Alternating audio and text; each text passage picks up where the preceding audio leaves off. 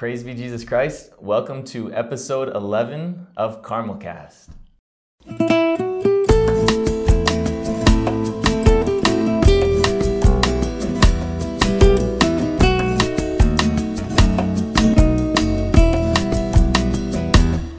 My name is Father Michael Joseph of St. Therese, and Carmelcast is a production of the Institute of Carmelite Studies Publications.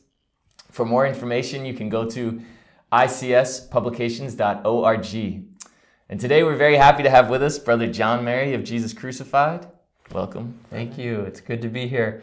I think it's actually significant that the two of us are here together because now our secret is out. We're not actually the same person. Yeah. Father Michael Joseph and I, we were often confused. And this is the first time that we lived in the same monastery. Yes. And so I think we kind of had this just like unspoken kind of, we just assumed that we wouldn't always correct people when they confused us. We would just kind of let them go. But now here we are both in the same place. So it could be special effects, you know? Oh, that's true. It's possible these days. Yeah. We even there was a friar who visited here who was from another part of the country. And this was before Father Michael Joseph arrived. And he just acted so happy to see me. And I'd met him before, but he just acted very happy to see me. Like we were very good buddies. And he kept calling me Father, Father, Father. And so for a whole week he was visiting here. And finally towards the end of the week he said, Father, why don't they let you celebrate Mass anymore? And I said, well, I'm not a priest. And he looked at me and he said, yes, you are. I said, oh, that's when I realized. I said, I'm not Father Michael Joseph. The whole week he thought that I was you. But wow, what a privilege to be, that I would be confused for you and not vice versa. I'm sorry you had to go through that. But it's been tough. But here we are, there's two of us. Yep. And it's really our fault, right? You cut your hair the same way, you wear the same clothes. It's good. It's good. Yeah. Well, cool, man. Well, again, it's great that you can be here. You were here last season so much. And today, I think, we'll talk about one of your special loves, St. John of the Cross and the Dark Night.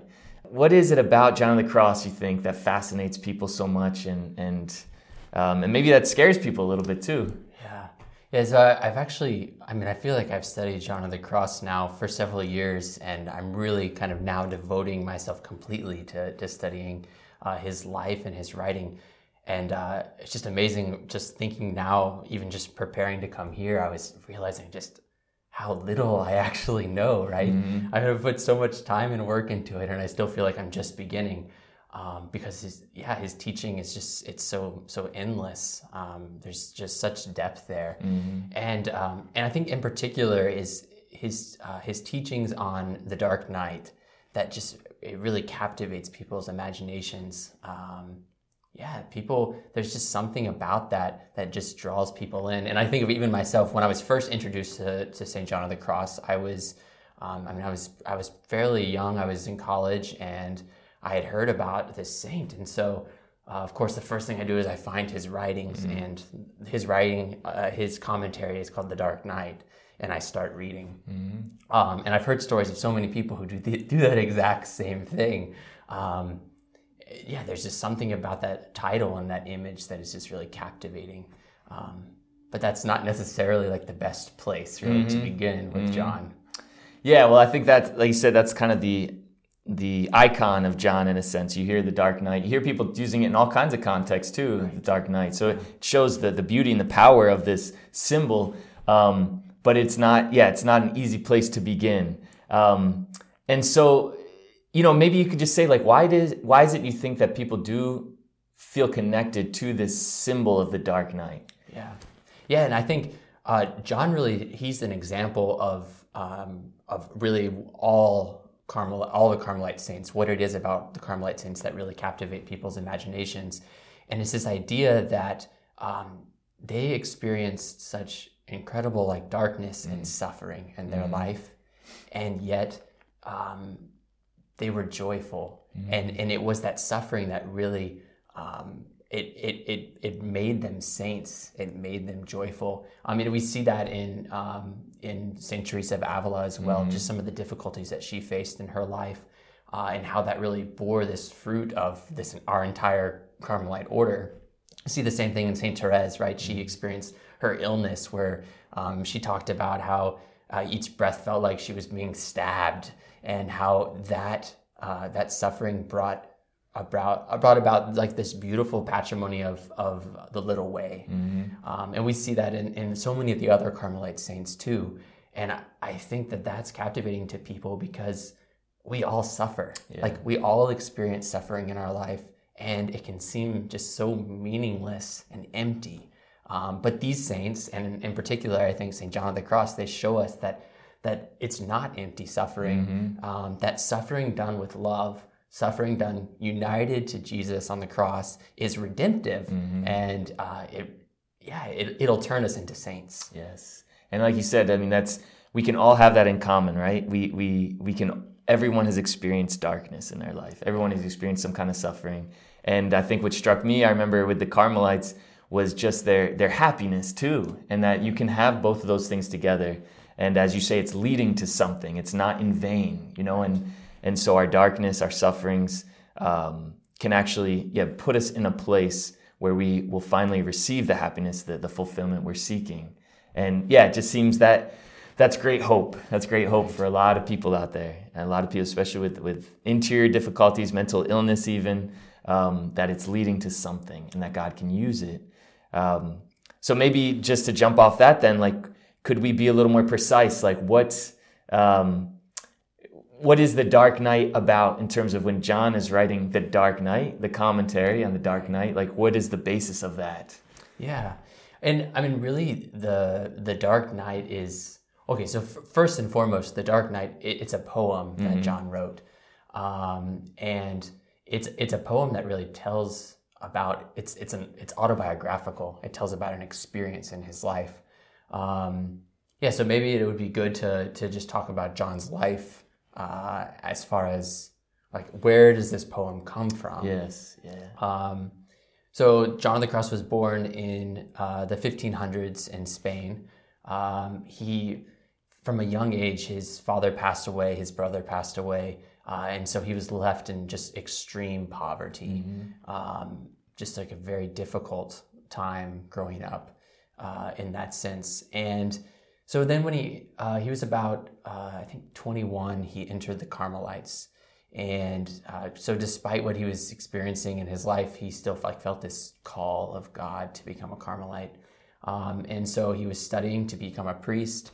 And at one point, he realized that he thought that God was calling him to a life of more silence, more prayer, contemplation, more solitude, more penance. And so he decided that he was going to leave the Carmelites and become a Carthusian. And that is when he met St. Teresa of Avila. And this is really, a very important event in his life because she totally changed the trajectory of his life. And she told him, she convinced him not to leave the Carmelites, to stay in Our Lady's order, to serve the church, and to join with her in creating these reforms, these houses of reforms of the Carmelites. And so that's what John ended up doing. And that was kind of the beginning of our order, really, was with John and Teresa in that way. So then we have, they're creating these houses, and suddenly they become rather popular. They begin growing. A lot of the nuns, they want these Reformed friars to come and be their confessors rather than the non-Reformed friars. And people want to hear these friars preach. They go to these friars for confession and spiritual direction. So, of course, the non-Reformed friars, they become a little envious of what's happening there. And eventually they find a way to lock up John of the Cross, basically. They throw him in the monastery prison for being a disobedient friar. And they lock him there for 9 months. And he's just, treated horribly. He's basically starved. And there's all kinds of psychological kind of torture that's happening at the same time. Just really a difficult situation for him to be in. And this is really kind of the central point of his darkness in his life. Yeah, he experienced a lot of darkness leading up to this and was able to overcome so much. But then, you're imprisoned by your own brothers. You're in this little cell, and you don't know what's going to happen. You have no information of what's going on around you. And you're in solitary confinement. So, it seems like this would be a natural place for that darkness to reach a kind of a crisis point. Yeah. And maybe what I guess we could say are some ways that he dealt with that darkness then when he was in the jail, and how did he find meaning in that? Right. Yeah. And so this is also a time when he was feeling rather distant from God too. So it wasn't like he was there and he was just able to pray and just feel extremely close to God. He was feeling just really abandoned by God. And yet he continued to strive to be faithful to God. He continued to strive to pray and to hold out hope. And so at that same time, then he begins writing these verses at the beginning, not even whole poems, but just verses in his mind. Because at first he didn't have anything to even write on. So he just writes these verses in his mind about this, what he's experiencing, about his great desire to be united to God, but kind of the darkness and difficulties that he's facing at that time. Yes. And we know that poetry often has a lot of symbolism, right? A lot of hidden meanings. And so when he was experiencing this darkness and was writing the poetry, it wasn't necessarily always clear what he was talking about, I imagine. And so when he shared it with other people, they asked him questions, right? And so what was the result, I guess, of these questions that he was being asked about his poems? Yeah, because so I guess before I go into that, his escape from prison. Sure. So after 9 months, basically he's on the verge of death, and he realizes like he has to try to get out of the situation or he's going to die. And so one night he manages to get out of his cell and go to a window, and he ties sheets together and basically just like rappels down out of this window. The sheets aren't even long enough, so in the end he has to even like drop 10 feet to the ground, and it's dark out, and he's just already worn down and beaten because he's been whipped. And hasn't been fed well, so he's like really weak at this point. But somehow, rather miraculously, as he would recount later, he manages to escape. And then it's after this escape that he actually writes down the poem, "The Dark Night." And it's autobiographical in the sense that he's referring to this night of his escape, this one dark night when he escaped from the prison. But much deeper than that, there's more meaning. It's not just a historical account of that night, but also what he was experiencing internally in his relationship with God during those 9 months that he was in the prison. So then what you were saying about, so he writes this poem, right? It has this incredible depth of meaning, and he shares it with people, and they read it, and they say, oh, this is great, but I have no idea what it means. So they go to him, and they're asking him, explain this. And that's when John sits down and writes some of his prose work. He writes 2 other works, The Ascent to Mount Carmel and The Dark Night, which are both commentaries on this poem that he wrote. Yeah, and you could say that the poem itself is pretty short, right? I mean, the commentaries between The Ascent and Dark Night are long, 2 volumes. But the poem is pretty short and it's beautiful. And maybe it's just a nice thing for people if they don't have a lot of experience with John, just to read that poem first, before maybe even getting into the prose work, the commentary, right? Yeah, it's a very good place to start, I think, because picking up John's his prose writing can be rather intimidating, because he uses a lot of scholastic terminology, and it's rather long, but the poem is just so beautiful. And you can even find I like to listen to some videos on YouTube. There's like sung versions of the poetry in Spanish, and that's just incredibly beautiful to listen to that. Yes, and even at that time, people recognized though right away that he was a great poet. I mean, he had such abilities, and so the people he shared it with were very moved by this poem. But but like you said, they didn't always know what it meant, or so they asked him to explain it to them, and so then he wrote these commentaries. But who were the audiences he was writing for, or like directing this for? Yeah, so it was mainly the nuns and his fellow friars that he was writing to. They were the ones coming to him saying, like, explain this to us. And so we always have to keep that in mind when we're reading, because John's writing to people who have already devoted their lives in religion, to living in a religious order. They're likely very well educated in spiritual things already and have been living lives of prayer for a long time. And so it's funny because John actually writes at the beginning of the Ascent, he writes that he's writing for beginners and proficients. Well, we can be like, oh, beginners, right, so I can understand this. But really what John means by beginners is very different than what we think.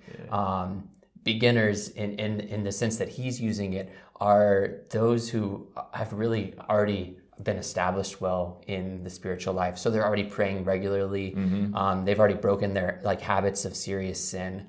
And yeah, so they already have a good kind of foundation.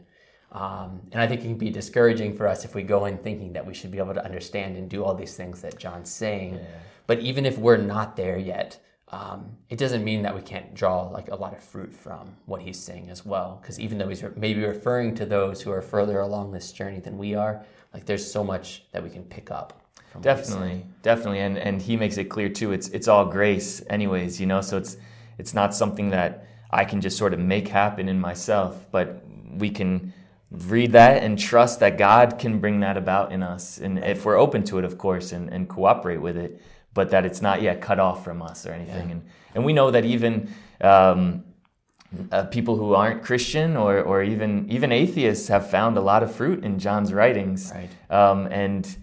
And so I think it shows too that there is still a universality, but it's so helpful to know the context, Yes. and what he actually means, by dark night. So we don't just kind of come up with our own idea that then ends up maybe discouraging us even. So could you maybe just share a little bit about, in a more maybe simple way, but what does John mean by the dark night? Yeah, I find that it's such a difficult question actually to answer, right? I feel like I've read this so many times and I can talk about the dark night, but then if someone says, well, what is the dark night? That's when it's wow, this is really hard to explain, right? Because John, throughout his writing, he even explains it in very different ways at different points. And so it's really hard to kind of narrow it down to even a working definition. But I guess if I had to put it kind of simply, I would say that the dark night is just this experience in our spiritual journey where we face suffering and darkness, whether those be temporal or spiritual, and which serve to purify a soul on this journey towards union with God. Now, I know maybe that's not totally simple, but yeah, so yeah, I think that's a decent, if I have to put it, distill it a little bit. Yeah, well, I think it is simple. I mean, in the sense that everyone can relate to that. And it doesn't have to be this mystical kind of experience of absence of God or something, but anything can be a night in a way that is a suffering or a sense of not being fulfilled or satisfied, or a sort of restlessness. And it doesn't have to be this great dramatic suffering. I think that's typically what people think of when they think of the dark night, is this just dramatic thing. But really just the little sufferings we face in our daily lives. I think of I've met so many people who suffer so much because their kids really aren't following the journey of the faith, have left the church, and just realizing what a great suffering that is for so many people. And really, I think that can be a dark night experience for somebody, just the suffering that they go through, seeing their children not on the right path. So it can be those normal events of our daily lives, really, that bring these darknesses and trials, which can really purify us and sanctify us. Well, and I think that's a good word that you mentioned at the end, the purification, the sanctification. It has a purpose, right? And so what what makes the dark night meaningful, and even a joy at times to go through is knowing what. What would you say is the purpose of that, and what could actually give joy to us in the midst of it? Yeah, it's always remembering the end. Without the end of union with God, our perfect happiness, beatitude, without that end, all of this would be meaningless. All this suffering and darkness would have no meaning. But we have to keep in mind always that God loves us so much. He desires us to be ultimately fulfilled completely with Him. He desires to transform us into Himself in love. And that is the end of all of this. It's not just some, tests that we have to go through for no purpose. It's that this is actually the means by which this suffering, this darkness, God is sanctifying us and drawing us to that love. And if we forget that, John T. always talks about the nada, nada, nothing. And you can't understand the nada unless you understand the other side of that, which is the total. It's the everything, right? So you have to have this everything, which is just perfect happiness with God eternally. It's for that sake that we have the nada, the nothing. And could you say how, in a way, even though it's mysterious, in a high degree it's mystery, but how does God use it to bring that about? Yeah, so in John's writing, he talks about, he makes this division between the night of the senses and the night of the spirit. And I actually think it's a mistake to separate these two too much. Really, this is one night, but it's two different aspects of this night. And so when John talks about the senses, he's not just talking about like our 5 bodily senses, but he's also talking about our imaginations, our emotions, things like that. And so that's on one side, is like God wants to purify those things. He wants to purify all of our 5 senses plus our imaginations and everything that goes along with that. Then he also talks about the dark night of the spirit. And by the spirit, he's referring to like that deep part of our soul. It's really kind of this powerhouse of our souls, kind of where our faculties reside. So there he's talking about, traditionally the intellect, memory, and the will, and those are to be purified as well in this night. Yes. It's again, God wants to purify all of these things, all of us completely. He wants to purify us, and generally, we'll find that God begins with those things that are most external to us, with the senses, and then He works deeper and deeper, finally down to our very core, just slowly transforming us. Yeah. Well, I think, and even just looking at our own experience of the spiritual life, we can see that, at the beginning or in certain moments we let go of things, and even things that aren't terrible. Like maybe I live to get Taco Bell after work. I remember that. I used to love Taco Bell. And then as I start growing in my faith, I was like, I can't put so much of my energy and joy in Taco Bell, Right. As God becomes more of our joy, and our relationship with God becomes more strong and more at the center, those sense goods, right, that we tend to put so much into or look forward to so much, right, kind of back away from that a little bit, right? Yes. Because they don't provide the same joy that God does. Yeah. Right? And it's not that Taco Bell is bad, right? Yeah. It's that God is so much better. Hard to imagine that might be. Yes. Yes. Yeah. But so that's the reality, right? That we are we're just attached to so many things. And some of the things, I think maybe the external things are even easier to notice that we're attached to. John of the Cross, he writes about being attached to a particular article of clothing. Or we can be attached to a particular kind of food.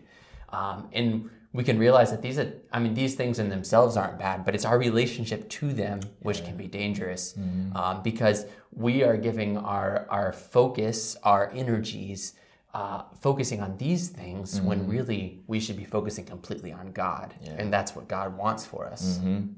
Yeah, and even with things that are that are very good, like, and maybe this as it gets deeper, like the example you mentioned of the parents with their children who aren't making great decisions or moving away from the faith.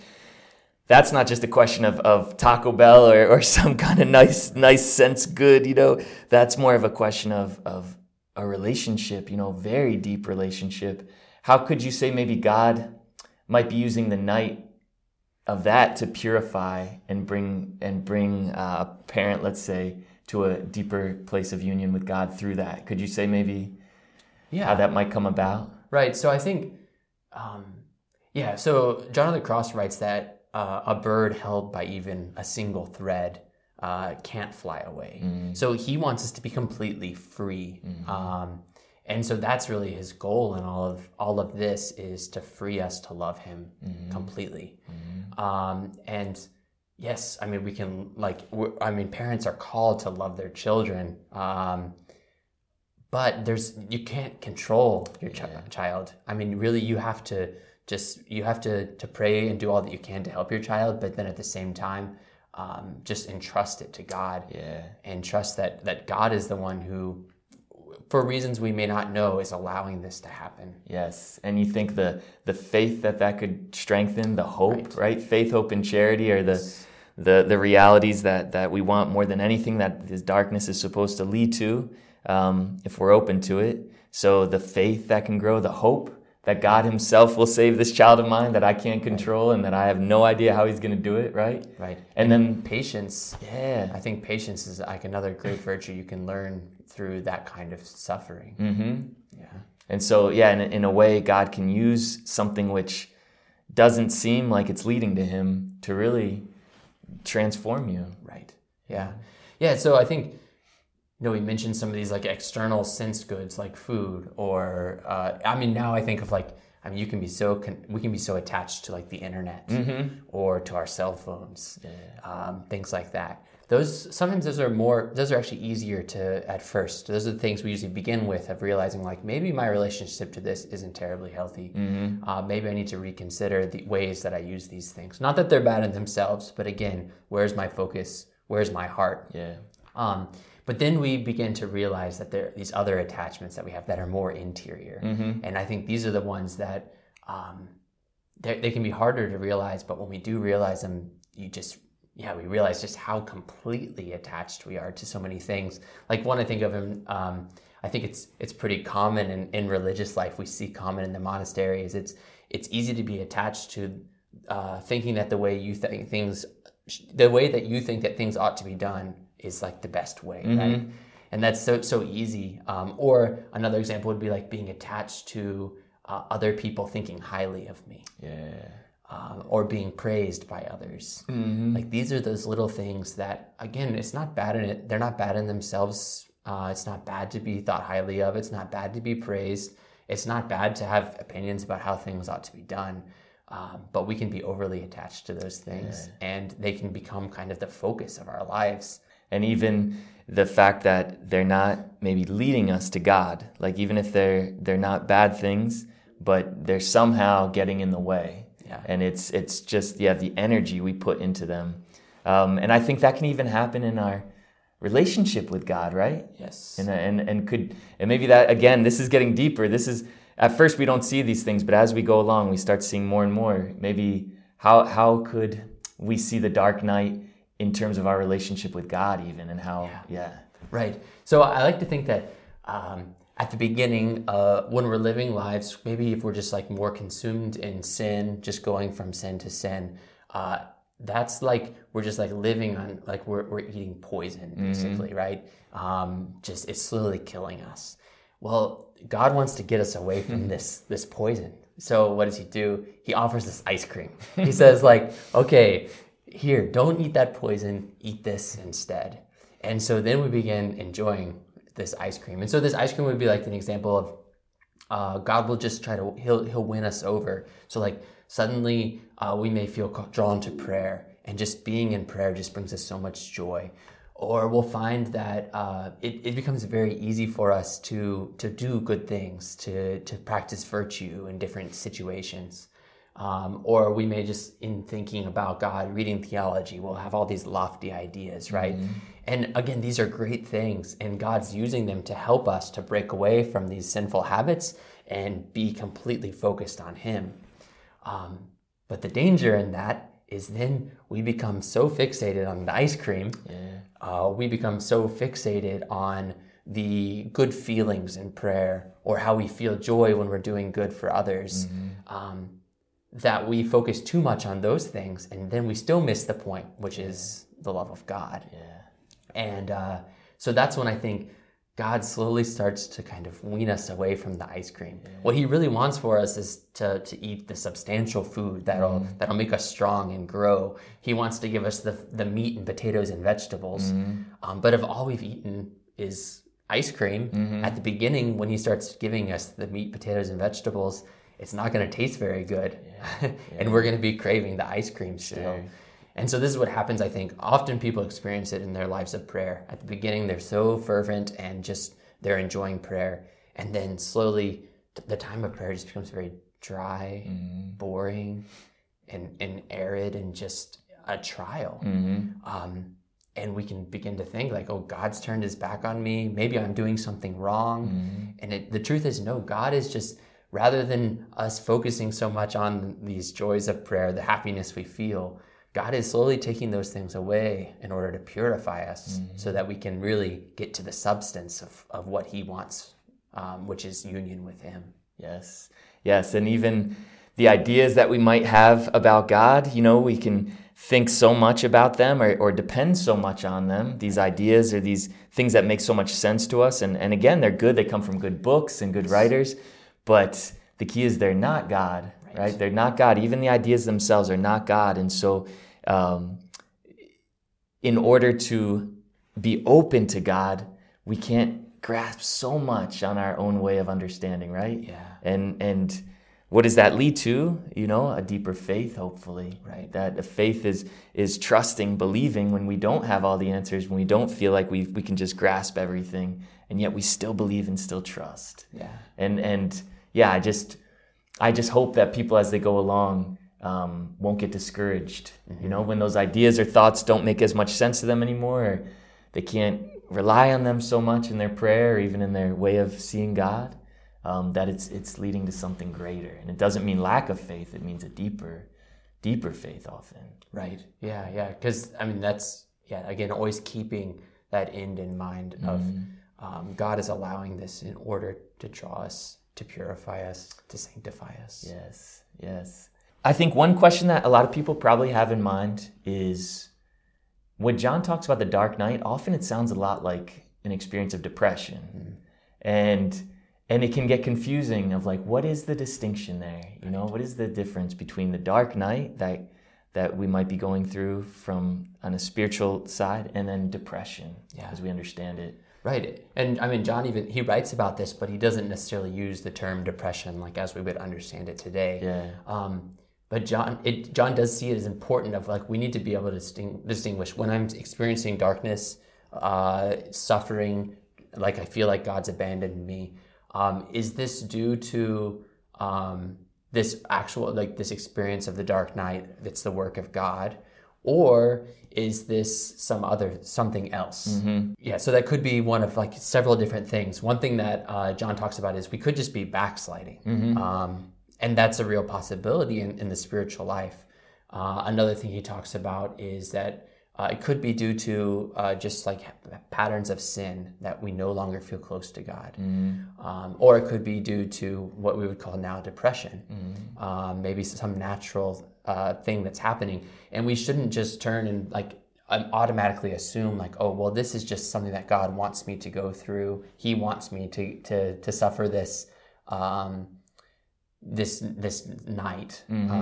When really what we need to do is perhaps, seek real help. If the case is depression. So how do we determine like what the difference is? And one thing that I read that was interesting is that every experience of depression isn't the dark night, but every experience of depression can be used to purify us and to sanctify us if we relate to these things in the appropriate ways. I guess then if someone's going through a real darkness, maybe how could they distinguish or at least get a deeper sense of where God is in this, or if this is more just this depression, or I haven't gotten enough sleep, or is it maybe the result of God's loving action as a dark night in my life? Right. Yeah, I think the main way we can tell the difference is just that in this experience, in this dark night, we have this incredible desire for God that never goes away. Now we have to really understand, what do we mean by desire? Because it's not going to be good feelings. It's not going to be just happiness and all of this. It's in the midst of a trial. But yet there's just this deep in me, this great desire that never goes away, never wanes. And that's what we see, I think, in the life of John of the Cross, is no matter what he was facing, he just had this incredible desire, just this fire within him for God. Yes. And as you said, the fire might not be something we feel on a sense level, but I think of even, again, going back to the parent whose children aren't going to Mass, and maybe are experiencing a lot of darkness from that, but they still want so much to be close to God.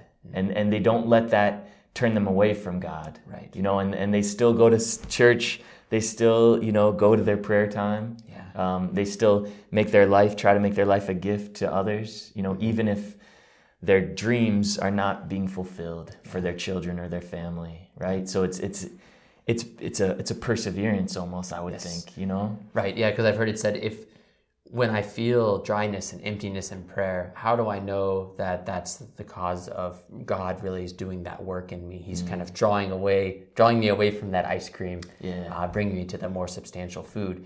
And really the only way to know for certain is that I persevere in prayer. Yeah. Despite the emptiness, despite the dryness, I remain faithful to prayer, and that's how I know, yes, this is God doing this work, because I'm still loving him. I'm still being obedient and loving son of God. Yeah, and that can be the fire. That was the fire in John of the Cross.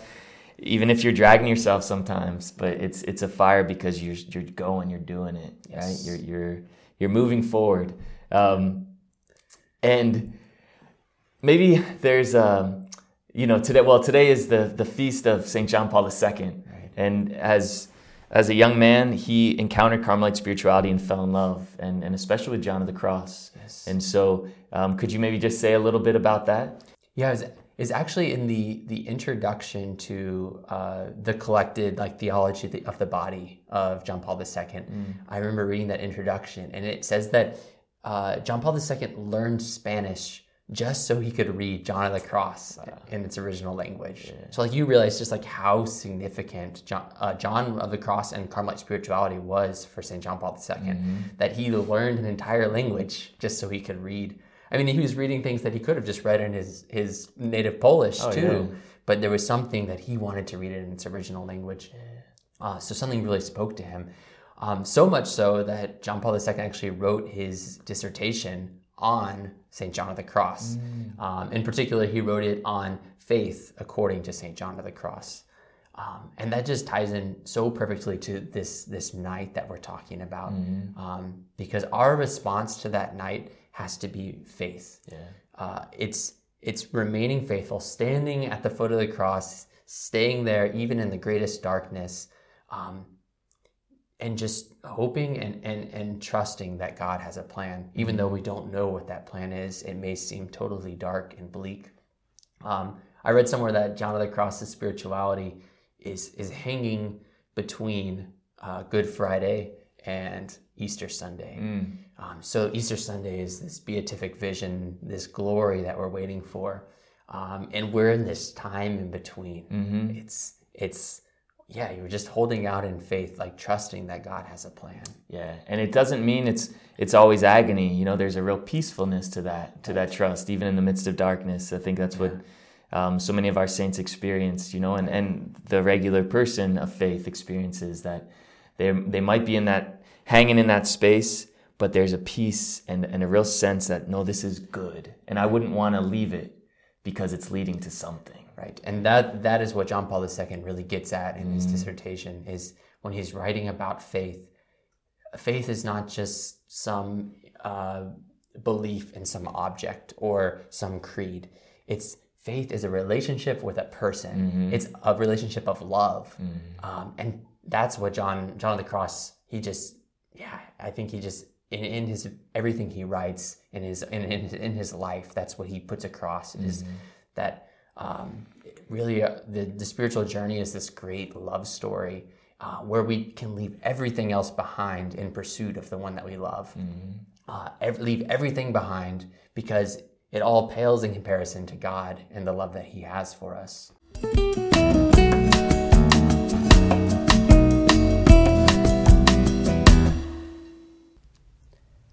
Hey everyone, Brother Pier Giorgio here. Thanks for checking out this episode of Carmelcast. If you want to hear more of us, don't forget to click subscribe. Want more information on Carmelite spirituality and the Discalced Carmelite Saints? Then you'll want to check out our website, www.icspublications.org. There's a link in the description of this episode. From here, you can see all our current promotions and access our complete catalog for the writings of St. John of the Cross, St. Teresa of Avila, St. Therese of Lisieux, St. Elizabeth of the Trinity, and St. Edith Stein. If you want to stay up to date on all our promotions and new titles, then be sure to add your email to our email list. There's no better way to stay up to date on the latest Carmelite publications. Thanks for joining us, and may God bless you.